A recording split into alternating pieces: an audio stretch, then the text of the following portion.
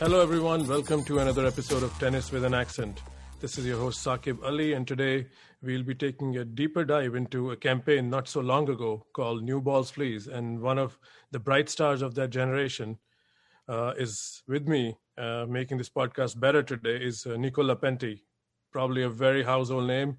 The listeners don't need introduction, but I'll let Nico do the honors. Welcome to the show and gracing us with your presence. Hello, Saqib. Thank you for having me in your podcast. It's really a pleasure to able to talk to you, and it's always nice to bring back those memories. Yeah, I'm sure there are a lot of memories, and I'll hopefully I can do justice to a lot of Nico Lapentti fans who will listen to this. So a standard question from my podcast, and I think a lot of podcasts, even though we know your background, where you come from, in your words, how did this tennis journey start? I know you have a relative in Andres Gomez who won Roland Garros. Your brothers played on the tour. But just fill us in, how did you get into tennis and what's your earliest memory? Well, my father was, he was a basketball player, so he was really into sports.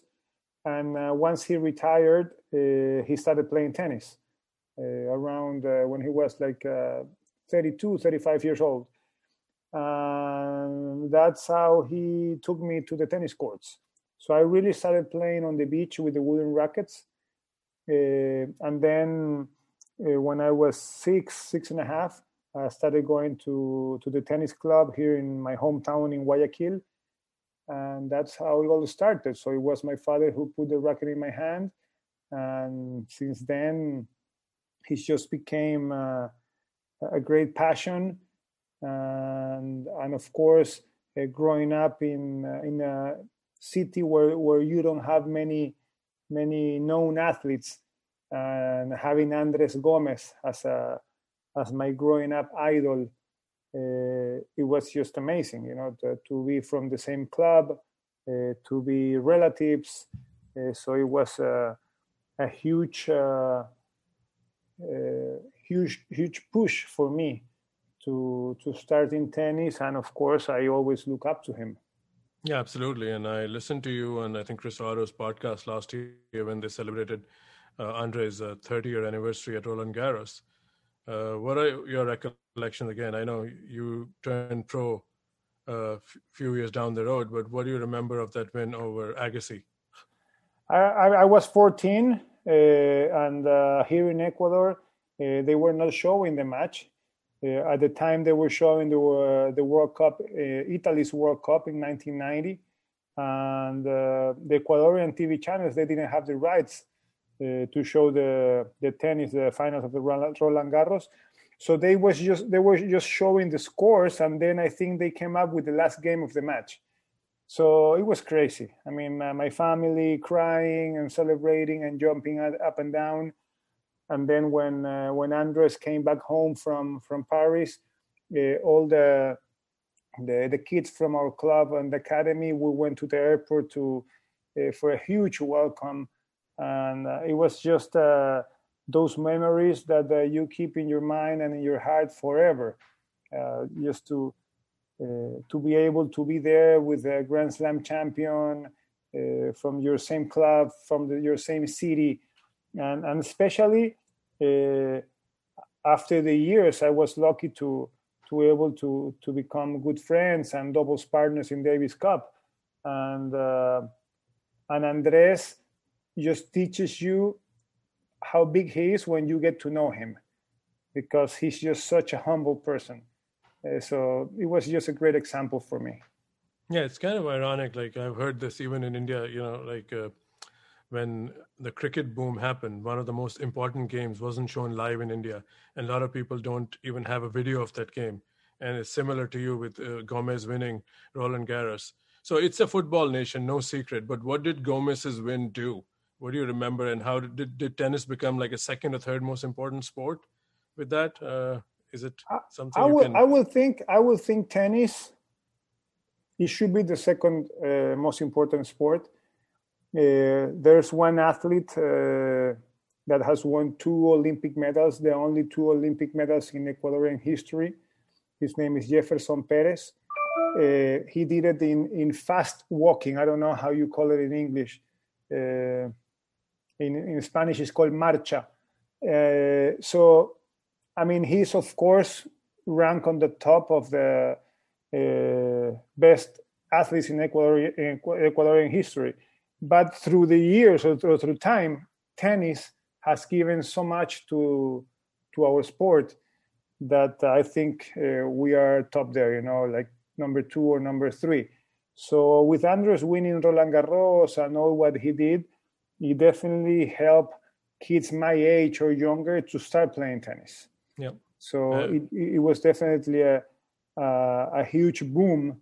And at that time, we didn't have the internet, we didn't have social media and anything like that. But still, it was a great, great thing here in the country. No, I'm sure it was. And I remember watching it in TV in India. I remember that match. So, again, we'll get to your career. But post-retirement, how do you, maybe when you're not playing, you pay more attention? So what is the tennis scene in Ecuador right now? Are there academies that are working on producing the next set of players? What is the tennis interest, and what is there a federation, or are these just private academies? Let me ask that first. Yeah, well, there's a federation, of course, and federation does a pretty decent job. The thing in our country, and I think it's a common problem in our countries, is that we don't have a big support. I'm talking about monetary support, from the government, from public companies or private companies. Almost all the sponsors go to soccer. And so there's a lot of kids that have a lot of talent, but once they get to 15 or 16 years old, that it's very expensive to travel and play tournaments and have a coach and all those expenses. That's when most of the kids have to quit because they cannot afford it anymore. So there are a lot of academies. Andres has an academy with Raúl Viver. There are some academies also in Quito, in the capital. And we have always had talent, but at the moment, we don't have many kids that you can say in 5-10 years we're going to have a good group of players playing on the ATP tour.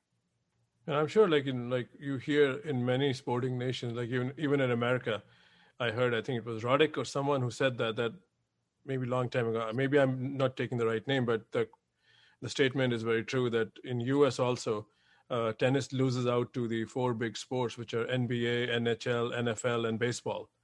And similarly, maybe in Ecuador, like you said, if there's more sponsorship for soccer, and so you think a lot of kids also choose soccer over tennis in the process, or is that a fair assumption because there's more opportunity? Definitely, but I think if you make a comparison of USA, for example, USA tennis to Ecuadorian tennis, the difference is that the USTA, they do have money. So no doubt, yeah. the problem there is completely different. Here in Ecuador, the thing is that we need more money.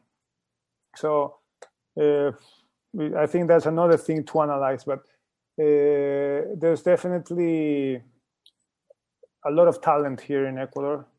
Has the situation gotten better or gotten worse in terms of the infrastructure of the federation, given your days and what's currently the situation? Well, right now, the president is doing a very good job. The actual president is a very good job. I think when I was on the top, the president didn't do a good job trying to use my time and use my results to push and give tennis take it to a next level. So hopefully in the near future we can have some more players. I see kids, 10, 12, 14 with a great level, but then when they go out and compete when they're 16, 17, you can see that there's something missing. There's something missing, and you see European tennis is definitely controlling right now women and men's tennis, definitely. Looks like the next wave is going to be from Italy. Italy has a lot of good infrastructure, of a lot of, I think, futures and challengers, and you can see the results in Sinner, Musetti, and exactly. Berrettini. Yeah. In Italy, you can play almost every single week. You can play a future or a challenger. So that's definitely a very good example. Absolutely. And again, I come from India, and we had our grass court players in the 80s and 90s or even further back. But what I remember and what's currently when I talk to people back home, tennis is more international. So tennis has transcended in the big three era. So a lot of Indian fans root for Djokovic, Federer, Nadal. So have this global stardom popularized tennis in Ecuador, or what's the impact of these three men there, how they've taken the game forward? Yeah, definitely, yes. I think what these three have done is they have done it globally, and it has impacted the sport everywhere. So it's gonna be tough when they're not playing anymore. Even with the next gen, so many good players coming up, but these three guys have put the level of tennis, and not just tennis, but off the court. They recognize how people recognize them off the court. It's just been amazing. But people like you say, they follow those big three all over the place. Yeah, I mean, they're true superstars. So that brings me to an interesting point, I think, with this. You were part of the New Balls Please campaign, that was replacing the Agassi, Sampras era. They were still playing, but ATP had launched that, and you were one of those 10, 11 players, or maybe, I don't know how many players were there, but Federer was there, Ferrero was there, Guga, Norman, Roddick, Safin, Hewitt, Haas, Kiefer, Philippoussis. So what do you remember of that time? And just talk us through how that campaign got started, and how and what kind of impact did it have for ATP to launch the sport internationally at the end of Agassi, Sampras, Courier era?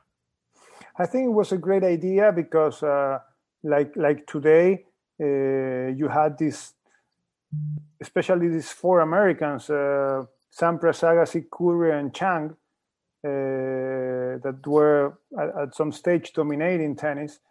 But of course, you also had the Boris Beckers, Ivanisevic, and Rafter, and all the Kafelnikov, and all these guys. So we had a very nice group of players that we had. Maybe Federer was probably the youngest one, but maybe we had 2, 3, or 4 years difference. That we were coming up pretty strong. And with that campaign, it's like the ATP tried to put more attention on these young guns coming up. And I think that the name of the campaign was pretty cool. Yeah, it was really cool. Yeah, we had a lot of fun, and it helped. It definitely helped. The tennis world kind of recognized us, these young players coming up. And now I think it's with the next gen, right? With the next gen guys that are coming up strong.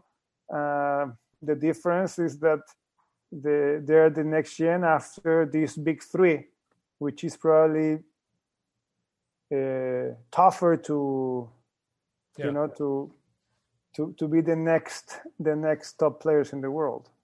No, we'll talk about those guys, and also talk about, because you tried to join the ATP Council, that if we can get those questions in the end. But let's stay on the New Balls, please. Again, now we know how it played out. All of you had good careers, and some of them, like Federer, had legendary careers, but not a bad player in that campaign. So when you were there, let's say if you go back in time and you look at Philippoussis, Safin, Ferrero, Roddick, yourself, Hewitt, Norman, so many guys, right? What was the talk of, what did you remember? Like, what was the hype around who was supposed to rule tennis? It wasn't sure Federer. Federer became Federer, I think, in 2001.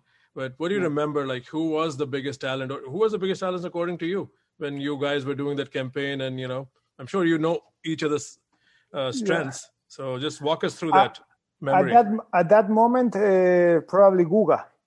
because he was at that time he had won at least 2 Roland Garros, if not 3, because that campaign was, I think, 2000 or 2001 was the campaign.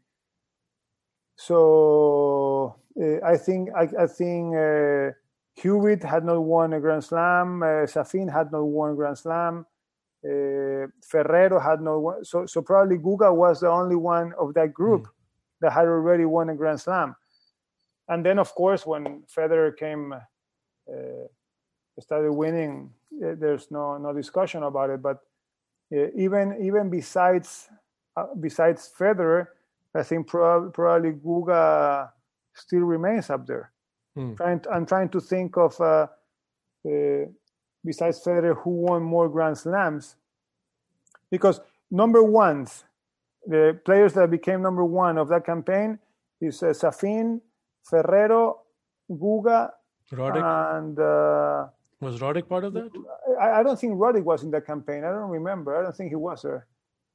I think the campaign got extended. I've seen many pictures, so maybe the campaign had different editions. So Roddick probably came in later. You're right. Because Tommy Haas was part of it, right? Yeah, Tommy was part of it. But then, of course, there were some new guys. For example, Zabaleta from Argentina. It kind of extended, but the first, like the original campaign, there were probably 7 or 8 players. Yeah. And so just to finish answering your question, I think Guga was the one dominating at the time. Yeah. I spoke to Magnus Norman last year during the pandemic, and he said like something that happened to Guga and him, the hip injury, and that's the hardest one to come back from. And now we saw Andy Murray, trying his best to, just be back on the tour. So Norman said something. He said, look, the information and the medicine that's available now, the knowledge, how had he to deal with the open stance, forehand, and all that kind of stuff. He said, if you guys had known that in that time, a lot of careers would have gone longer. So tennis has changed in terms of, what the medical information is and how professional the game has become and how do you use that, how you use and manage that information. So keeping that in mind, the injuries you had, do you think if there was more information, how do you look back at, because your career was impacted by a few injuries. So how do you look back? Is there an ounce of regret? Or did you not have enough information when you look back at it now, or just walk us through some of those injuries? I don't have any regrets really, because I kind of gave always my 100%. I agree 100% with what Magnus says. If we could have all the knowledge about injuries, but more especially prevention, because you see all the guys, all the players doing a lot of prevention for injuries, and also how you say it, the way they eat. There's way more healthy. It's not that we didn't eat healthy before, but now there's so much information and so much the technology surrounding the sports has gone so much better that I'm pretty sure, I had an injury in my knee that was the one that retired me. I'm pretty sure I could have played maybe 2 more years, but at the time, that's what we had, and you have to accept that. And I just happy that I always gave my 100%. Sure. So I'll ask you a generic question, which I've asked many players, and I use this opportunity. It's more like a survey. I will never get you, Norman, Soderling together, but I try to ask this question. So polyester strings, we are fans. I mean, I'm a fan with a microphone. That's the only difference. But we all talk about how that changed the game. Sampras didn't play with it. Agassi played the last few years with it. You played, probably when it came, you embraced it. So with the use of that string, what surface, according to you, got impacted the most tennis style wise? Did the strings make so more wonders to how you can play on grass, how you can play on clay? Did it matter surface wise? Doesn't even make sense. I mean, maybe it's not a good question, but I always thought about that. Actually, it's a good question. When I started playing like my best tennis, I was playing with gut. And most of top players at the time were playing with gut, like Sampras, Kafelnikov, and even before me, Gomez and all those guys. And then it's just, I think it was around 2000, maybe 2002, 2004, that all these polyester things started coming up. And it's strange because I just felt that God was not there for me anymore, and I had to, move on with all these new strings. I would say for clay, because maybe on clays where I felt that the polyester helped them more with the spins, trying the way I played with trying to hit a heavy topspin. So the polyester was getting more this heavy topspin and was helping a lot. And also those humid European days where the ball gets very big with the gut, it felt like the gut was dead at some times. That didn't happen with polyester. So was it a big adjustment? Because I've also read, again, Lendl has said, like, sometimes the injuries are also caused because the shock it gives to the arm and the elbow, and the shock travels. So you guys are all professionals. You've been hitting a tennis ball all your life. Mm-hmm. People at our level, when I play with Poly, I tried like a few years ago, and I couldn't feel my arm after 1 hour. It really gives so much control, and I almost couldn't feel my arm back driving home. And then I stay with a multifilament. But what's your take on the adjustment? Did pros have to adjust, or it was you guys just don't even feel the change when you switch to a Poly? You feel the change on the feeling, but I don't think it's much of a change injury wise. I'm pretty sure some players maybe took them more time to get used to it. Maybe your arm gets sore at the beginning, and then once you're used to it, it's okay. It's gone. But I don't think it's like a huge issue, and of course, if for some players it's a big issue, I'm pretty sure they just went back to whatever they were using. Sure. One of my colleagues or good friends on Tennis with an Accent, Mert Ertunga, he's been traveling around the circuit. He was a former player. When I told him that Nico Lapentti is coming, we talked about this, and he said, ask him about that incredible match with Nadal in Bastard, where he saw that match when Nadal was, I think, 16 or 17. There were 4 match points. He said it was one of the best matches he's seen. What do you remember of that match? And again, now we know what kind of a legend Nadal turned out to be. But what was if you remember, what was your reaction about Rafa after that match? Well, we knew already that there was this incredible young player from Spain because he already had a few wins before that. I think he had beaten already Correcha or Moya. And you could see this 17 years old with these huge biceps and huge arms with a baby face. And the intensity that he used already was just amazing. And I ended up winning that match just because of experience. Because it wasn't clay, it was in Bostad. And at the end of the match, when Nadal was really young, when he was returning, he was going even farther back than what he does today. So at the end of that match, I started serving and bowling, and he was so much way back that it was very difficult for him to pass me. Now nowadays, he can read that and he steps up a little bit and boom, you're gone. So I saved all those 4 match points, most of them going to the net or making serve and volley. But the impression at the time was, of course, this guy is going to be there at the top. He's going to make it for sure to be a top 20 or to be a top 10. But I don't think nobody could say that he's going to dominate tennis or be the best clay court tennis player in history, winning 13 Roland Garros. No way. I didn't think that, and I don't think anyone thought that at the time. Yeah, that's one of the most ridiculous things, I think, in all sport. I was talking to friends again. Who am I? But I thought like when he won 5, I thought he's going to slow down at 6 or 7. But it's just ridiculous what he's accomplished. I've been to Gomez's house and I see the one trophy of the French Open and I'm amazed. I've been to Guga's museum in Florianopolis and I see the 3 cups and I'm like, fuck, this guy is God, you know? And at the beginning of this year, I took my son to the Rafael Nadal Academy and we went to the museum where all his trophies are. And it's just, I mean, it's crazy. It's unreal. It's unreal. Yeah. I mean, I just couldn't believe it.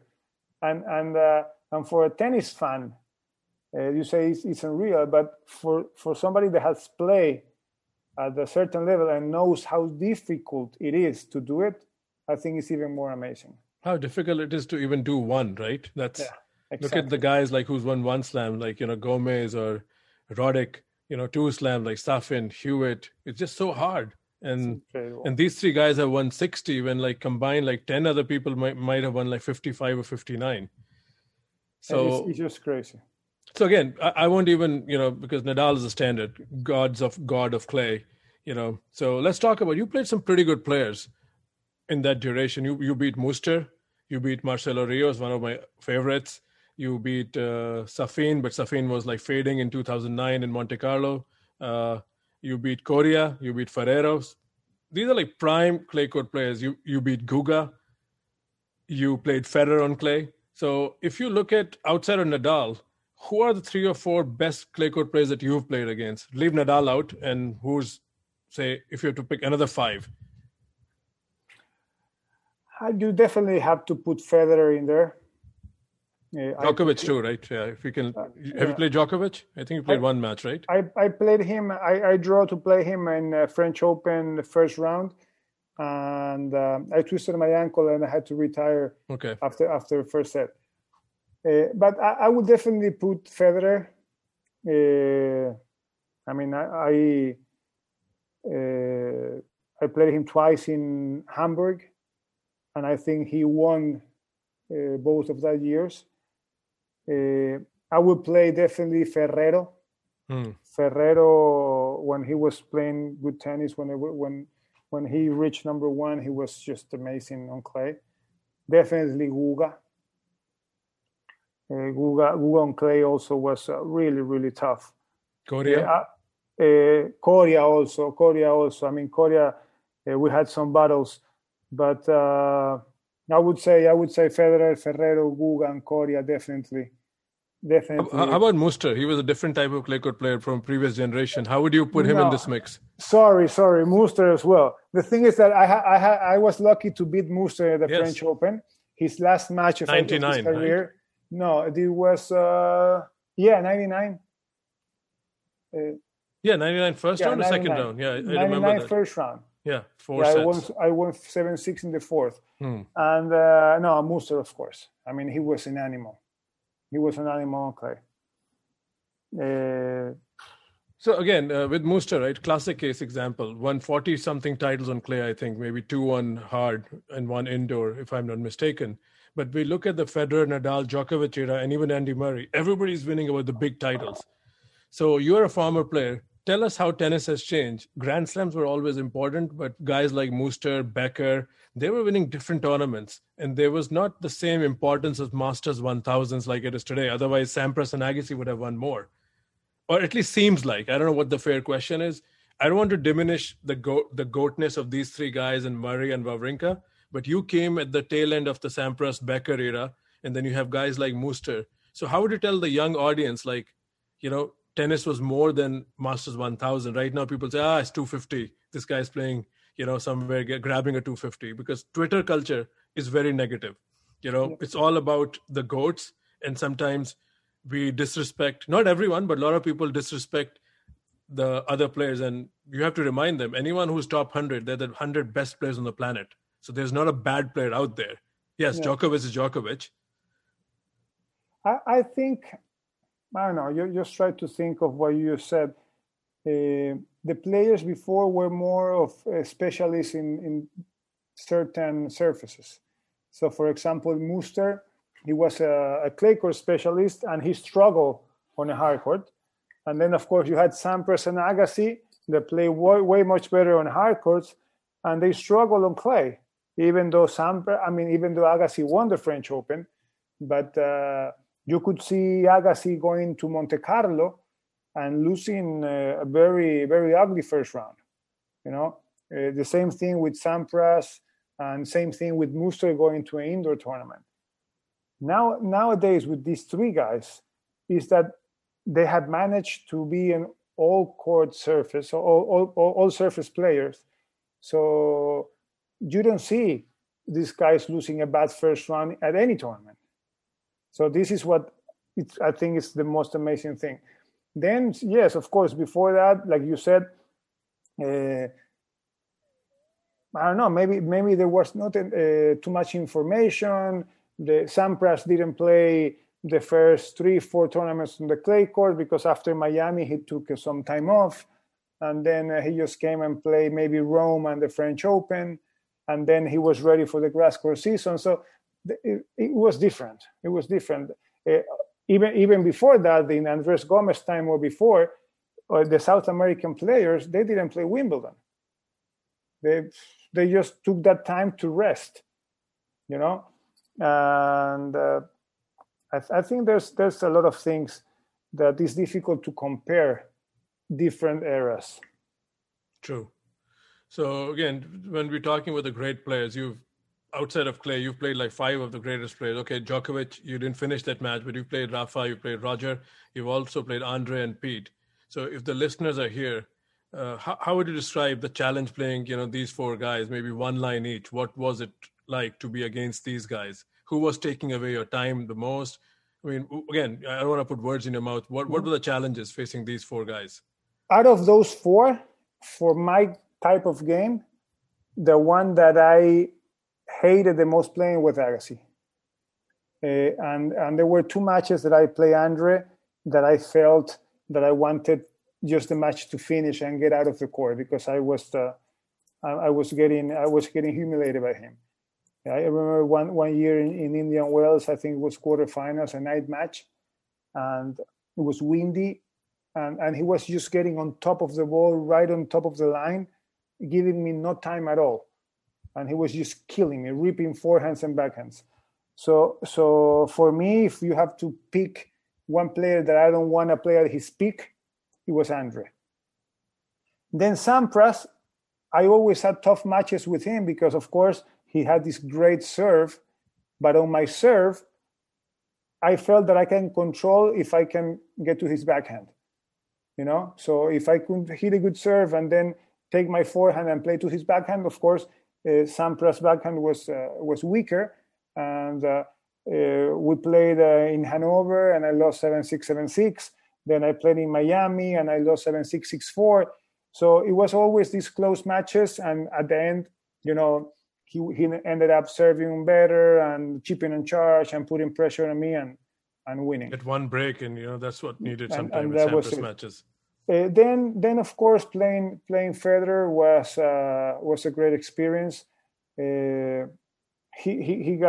was improving every single year. He was improving. But I remember when I played him in Hamburg, it kind of the matches were always the same with him. I started pretty well, 1-1, 2-2, 3-3, and then he will take the break, and then I never had the chance to get back on the matches.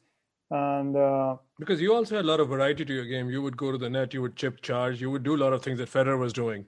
Yeah. So was it more like who does it better? I mean, that was the mindset with him. Yeah, and I think he was he had this all around game, and when he was hitting that slice, if you didn't come with a good shot, he was very quick on his feet, running around his forehand, and then he would put a lot of pressure on you. And I think he's definitely the most complete player that I had faced, and I think everyone is talking about that. And he's so solid from everywhere, Sure. Even that his backhand was not his best shot. I mean, he still you couldn't attack him much more on that side. And then playing Rafa, I beat him when he was 17. Then we had a pretty good match in Cincinnati one year. It was 7-6, 6-1. When I played a very nice first set. I don't know if you know, but with that match, it was the first time that Rafa will secure his number one spot in the world. If he would get to the semifinals in Cincinnati, I mean, he will be the number one in the world. Because Federer had lost to Karlovic, I think, right? So and it was like in 2 weeks' time, because after Cincinnati that year were the Beijing Olympics. So I think Federer will lose some points, and then Rafa will become number one. And then I played Rafa Monte Carlo 2009, and that was just amazing. I mean, I lived what it was like to play Rafa on clay. I lost 6-3, 6-0. And in that 6-0 that I lost in the second set, I thought I played good tennis. And you had beaten Safin, right, the previous day in a long three-hour match. I won. I beat Marat in that tournament, and I was playing good tennis, and I thought I played well, and I lost 6-0 the second set. I mean, it was just amazing. You could not hit a winner past him. Yeah, those, I mean, again, the Nadal domination on clay has been pretty scary. So one more question on previous play, then we talk about the current generation. So what is your definition of talent? A lot of people say, oh, McEnroe is the most talented. People say Federer is the most talented. I think Marcelo Rios is up there. So a special word on him. And what does talent mean to you, a professional player? When you look at a fellow opponent, what is talent? What does talent mean? Talent is definitely Marcelo Rios. He's just crazy.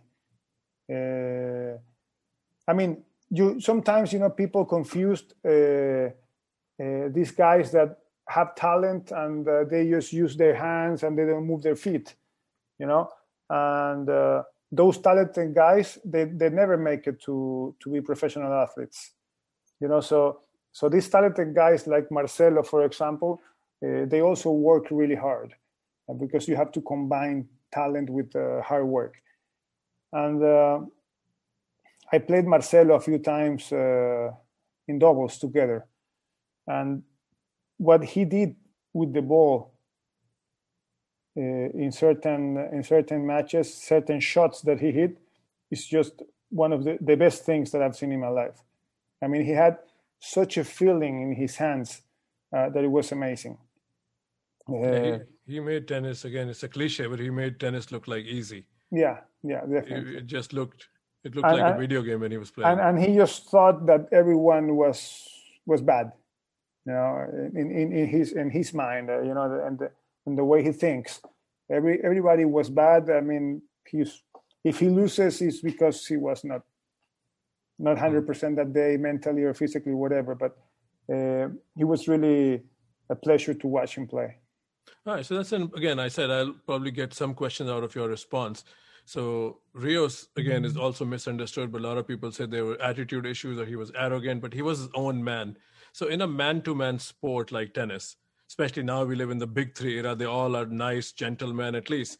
That's how they behave on court. It's exemplary, overall nice to opponents. But when you look at Rios and the arrogance, you think there's still room for that kind of arrogance in tennis? And arrogance also means you need to back yourself because it's a professional sport, right? So what's your take on, the Rios era or the Rios years, if not era, how he was and how he went about tennis, and you think there is room for that? I mean, I just, in the way I think and the way I have managed myself throughout the years, I just respect every single person.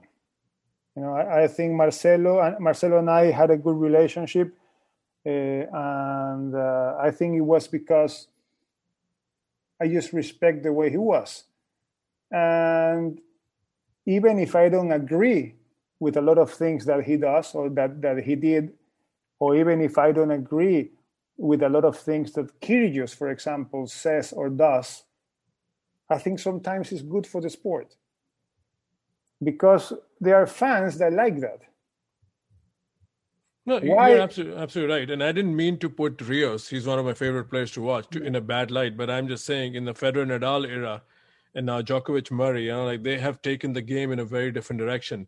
And sometimes I think a personality like Rios wasn't bad, but in those eras, especially when you guys were playing, the media coverage and lack of social media, we didn't know the players. There was a channel which was media in between, and that's how you know the players.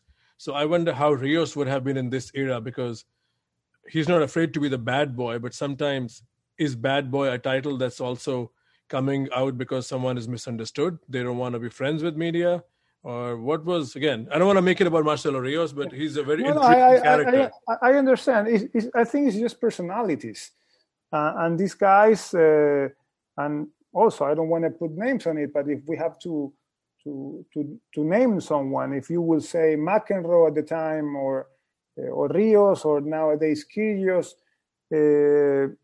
those guys are just personalities. You would not change them. And I'm pretty sure if someone gets in and tries to change Kyrgios' personality, probably he won't play tennis like the way he's playing. I mean, he needs that. He needs to be what he is to be able to play at the level he's playing. And again, I think it's good for tennis, even if I don't agree with the thing he says and does.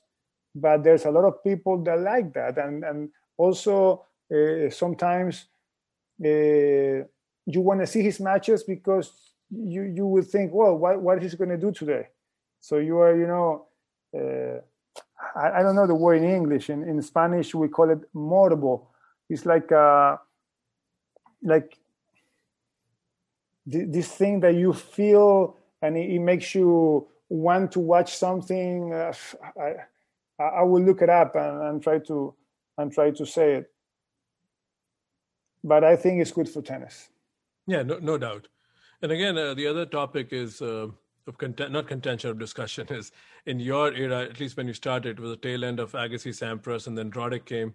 Americans were like seen as the dominant force in tennis, and now Europe has dominated tennis for like last 16, 17 years, and looks like it's not going to change, because the next wave, with Tsitsipas, Medvedev, Rublev, Zverev, Sinner, looks like it's staying there. So how has that transformation been? And, how do you see some of the young Americans? Do you see an American joining the conversation? Not for the moment. Well, Korda is one name I wanted. Well, actually, Korda, yes, definitely. You have two Canadians, in Shapovalov and Auger Aliassime. Korda, I watched him play a couple matches. He plays very nice tennis, very nice. I think that generation of Taylor Fritz and Tiafoe and Tommy Paul and all these guys, they're going to stay there. They're going to be around, but I don't know if they're going to make it to be top players. When I say top players, contending for Grand Slams, like this next gen, all the names that you just mentioned, in Tsitsipas, Medvedev, Thiem, Zverev, Sinner, Berrettini, they're going to be contending to win Grand Slams. And I think Shapovalov is already there, and maybe Auger Aliassime is going to keep, putting his head and putting his face up there. But for the moment, not that I know, they're not Americans. I don't know about the junior tennis. I have not much information about that. Yeah, there's another American kid. I don't know if you've seen him play, Brandon Nakashima. I think he can be good, but he's still. I don't know him. He's still making his way up the rankings. I think he qualified for Wimbledon this year. So the next question is, Novak Djokovic. Let's talk about his achievements. And what do you see is the ceiling for this guy? He's been dominating tennis for more than a decade. He's been one of the dominant players and absolutely the clear best right now. And he's sitting at 20. Yesterday's podcast, our live show, some of our staff members are saying he can go more than 25. What do you see? I mean, if what can, of course, no one knows what's going to happen in the future, but look at his challengers. Who can stop him? And, it's a very interesting conversation. Federer right now looks like he's not he's still needing time to come back. Nadal's going to be a factor at Roland Garros for sure. But out of the 4 or 5 names, who's your challenger for Novak, and how far will Novak go in terms of winning slams? I mean, the tally. What's your prediction right now after his Wimbledon win? It's crazy. It's crazy what he's doing. And what's more amazing is that if you see his matches at Wimbledon, it's like he just plays at the level that his opponent takes him. What I'm trying to say is that he's not jumping on the match and just killing the opponent. If he needs to play at a 60% level, and that's the level that he's going to need to beat that guy, I mean, that's enough, and he beats him. And if Berrettini in the final takes him to, after losing the first set, he has to increase his level a little bit more, he just does it. So he's just mentally so strong, and his game is so solid from every aspect that it's just crazy. I mean, his serve is not a Raonic, but he's a great serve. His return, of course, I think is the best return on the tour. His forehand is not a great forehand, but he doesn't miss. His backhand is amazing. His movement, how he slides, how he defends. So what's his limit? I think his health. If he stays healthy, he's going to be competing for Grand Slams for the next 2-3 years easily. So you said something very interesting, which we talked about, but you are a player, so coming from your mouth, you said it best. He's winning these matches. He's only putting in what the opponent is pushing him to. So that means 60-70% of Djokovic, he'll get it done. So as a player, I know it's not automatic. So even let's take your example. You're not saying, oh, today I'm playing Safin, I'm going to play it 80%. Each player has his own matchup, but tomorrow I'm going to play Rafa, I'm going to go 110. So what is the mindset? When do you go to the court and do you look who you're playing and you're just pumped up? You just start hitting the ball bigger? What is there a switch? I mean, I don't even know how to phrase that question, but since you put that, I think with Djokovic in mind, with 60%, he's beating Draper, and then probably at 70%, he's beating the next guy. So as a professional player, how do players approach these matches? I mean, it's all in the mind, but, a match has to be won. It's tough to say. I just think, he's so confident about himself. He's so confident about his game that, of course, he walks into the match with 100% capacity and mentality. But Novak's 60% is probably better than 95% of the tour or more. So even on a bad day for him, he's beating everyone. So that's one thing. And then the other thing is that these guys have played so many times those important matches, is that they walk into a Grand Slam semifinal, a Grand Slam final, and they have already lived that situation 30 times, 40 times, 60 times. When the other guys, is probably their first time or their second time. So it's not the same that you walk in on center court of Wimbledon, like Berrettini, to play his first ever Grand Slam final, that Djokovic is walking there and he has played how many matches on center court. So they have this, besides all that we have said about his game, his level, and how good he is mentally, they have this advantage where their opponents don't play at their best when they're facing these guys. They have an extra place to go mentally because they have done it so many times. They know the opponent will feel the pressure. Mm-hmm. So what is pressure? Again, that's also an overused term between commentators, media, fans. If you are playing, say, whatever match, I mean, you're playing fourth round, or let's go back to an Albanian quarterfinal in 2002 at Wimbledon, the 5-setter. I mean, is 15-30 point at 3-all a bigger point, or players play every point the same? It's definitely the bigger point. 100% the bigger point. It would never be the same a point at 1-all, 30-all, that being 5-all in the final set, 30-all. I mean, you know it. You know it. That is an important point, and also that's what these guys are so good about it, because they are just much better than the rest when they come to, when it comes to important points. They make very less mistakes. If they do, they maybe never make a mistake on those times, and that's just a huge advantage, and that's all up here in the mind, mentally. Okay, so I'll keep you 10 more minutes. We'll wrap this up.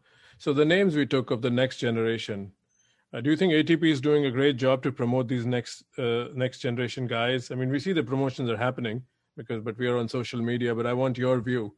Once Djokovic, Nadal, Federer leave, is ATP in good hands with Medvedev, Tsitsipas, Rublev, and all these guys, Auger-Aliassime? I think they are in very good hands. ATP, it is in good hands, but it's not. I don't think it's the ATP fault or the next gen fault. What's gonna happen when these three retire? It's gonna be the big three fault, because they have been so good for such a long time that it's gonna be a huge impact for tennis. I don't know for how long was Sampras at his best. Sampras won the U.S. Open in 1990, and then he won his last the U.S. Open, and his last U.S. Open I think was 2002. Yep. Right? So it was 12 years. That was already a very long career at the time. And there were like 2 bad years by his standard, like 2000 and 2001. After Wimbledon, he went. Every player has that. Federer and Nadal. Federer's also fallen out of top 10. And then you had Agassi, also the same amount of time. He played a bit longer, but with Andre, a lot of up and downs. These guys have been there for 20 years, and at a high level, at the top level. No downs. A few injuries, but almost no downs. So, for the past 20 years, tennis fans have on the top of their heads, whenever they see the rankings, they see these three guys. So it's going to be very difficult just to get used to not to see those three guys. And not because these other players, the next gen, they are not good players or they are not great guys. It's just because these guys have been so good that it's going to be difficult. So the next group of guys, Thiem has already won a slam and he's older than the guys, but who has impressed you the most between the Rublevs and the Medvedevs? Tsitsipas? Yeah, same here. Tsitsipas. I think he's the one who has improved the most in the past 2 years. He's playing great tennis on every surface. He had a bad Wimbledon, but that can happen. And I think at the French Open final just happened what we were just talking a few minutes ago. I mean, he hasn't been in that situation before, and he got tied a little bit, and then Djokovic just raised his game, and then also physically he couldn't keep it up with Djokovic. But I think he's got the game to make a great impact. Medvedev, it has been there for a while also. Zverev, I think, has a great game, but I think from those guys is maybe the one that has more up and downs. Yep. So he can play great a tournament, and then one day he plays bad and no chance to recover. With Zverev, I mean, in my circle, my echo chamber, people have discussed Zverev's ability to squander winning positions, and tennis is a mental sport, right? We all know he's improved a lot, but he has also taken steps back. He's served like 20 double faults, right? So at this level, how is that problem fixable? He knows the problem exists. I'm sure he has the best coaches. So how does the player address that? I mean, is that a mental thing or is that a technical thing? And why does this thing keep coming back, according to you? I think it's both. It could be definitely something technical on that, but I think most of the problem it goes to the mental part, because he's. I did a lot of his matches at the French Open, and he was playing great tennis. But whenever he would hit a double fault in the first few rounds, he would lose the game. And he was dominating, but he would hit a double fault, and right away it would come to his head.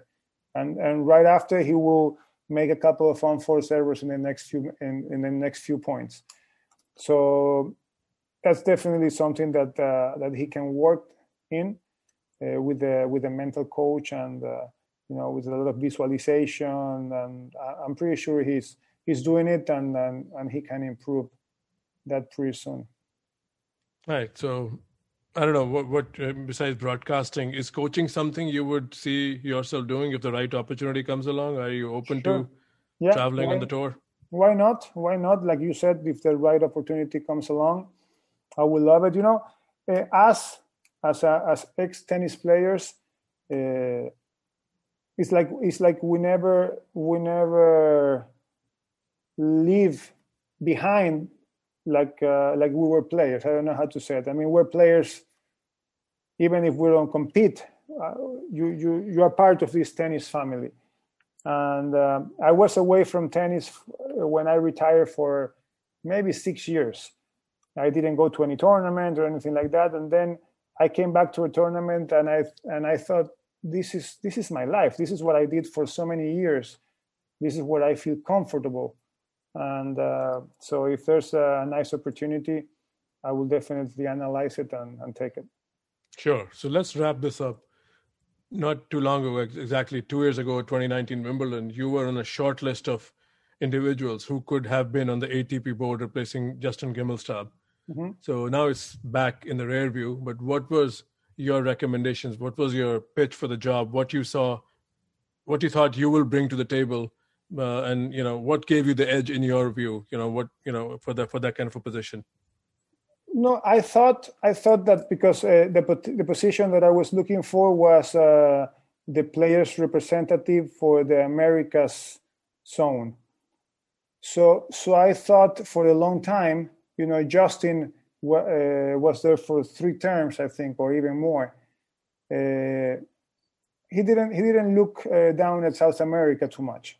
So I thought, me as a South American, I could help South Americans without letting out of the view American tennis, which I think Justin was just maybe looking too much at American tennis and not looking down at Central America and South America. And saying that, one of the things that I wanted to do is to help the guys, try to do something to help the guys that were playing the Futures and Challenger events. Because I know a lot of guys and friends that are starting and they go to the future events, and they have not too much money, and they are spending a lot of money. So give them better opportunities. Try to get better deals from the ATP or from the ITF for them to compete. Because for South Americans, it's much more difficult than Europeans. Because if you want to travel from one country to another, it's so far that you cannot go by car. So if I want to go from here to Chile, from Ecuador to Chile, it's a 5-hour flight. So for a kid that is playing a future tournament and wants to go to Chile, he has to spend $600, $800 in a flight. When in Europe, you can catch a train, or you go driving, and you'll be in the next country right away. So it's much more difficult for South Americans. And then if a South American wants to go and compete in Europe, he has to go there and stay for 3 or 4 months because you cannot come back too often. So those were the most key things that I wanted to try to help. And all these guys that were around those tournaments, they felt that nobody took care of them. Nobody would ever come to them or talk to them or ask them what could they improve to get to be better. So that's one of the main things that I was trying to do. No, that's interesting. So you think, again, this is a challenger level you're talking about also, but you think at the tour level, Is there a South American country or a city more that probably at one point can get a Masters 1000? Is that a possibility? What are the discussions at that level? Have you heard anything? I don't know. I don't know if there's a possibility. It will be great. It definitely, if one day that happens, it's going to be Argentina or Brazil, because of how many tennis players they have, maybe because of the sponsorship that you could get from those countries. But I don't know if any of the countries that have Masters 1000 right now would ever, just let them go. Yeah. Because in the Becker Graf era, especially Becker and Stieck era, there was like 2 Masters 1000 in Germany. There was, I think, Stuttgart and then, of course, the ATP Championships. And there was also a tournament, I think, in 96, indoor event. I'm forgetting what city it was. So we've seen that, like with established players, the markets follow. Mm-hmm. So it's not the other way. The market is not created without a player, pretty much. ATP will not ever go into it's due to economic reasons if there isn't a superstar coming from that part of the world. Probably. And like I say, it has to be. Argentina is the country that is given the most quantity of tennis players in the past, 40 years. So maybe, and the Argentinian fans are so passionate. So that would be a country that if Argentina is not playing, they will go and watch tennis. Maybe some other countries, if the local guy is not playing, maybe the fans will not watch too much tennis. Well, that's interesting. I never thought so, but yeah, along those lines. No, this was really good. We can go for another hour, but I have to let you go. Because next time you won't come. So we are already 10 minutes into overtime. Thank you, Nicholas. It's a really informative chat. I had fun asking you all these questions. Some were like fan questions, but hopefully the listeners enjoy. Thanks for your time. No, Sakib, it was a pleasure for me. We will definitely catch up some other time and keep talking about tennis. And thanks for having me. It was a pleasure. I hope, like you say, the people that is listening, they enjoy it.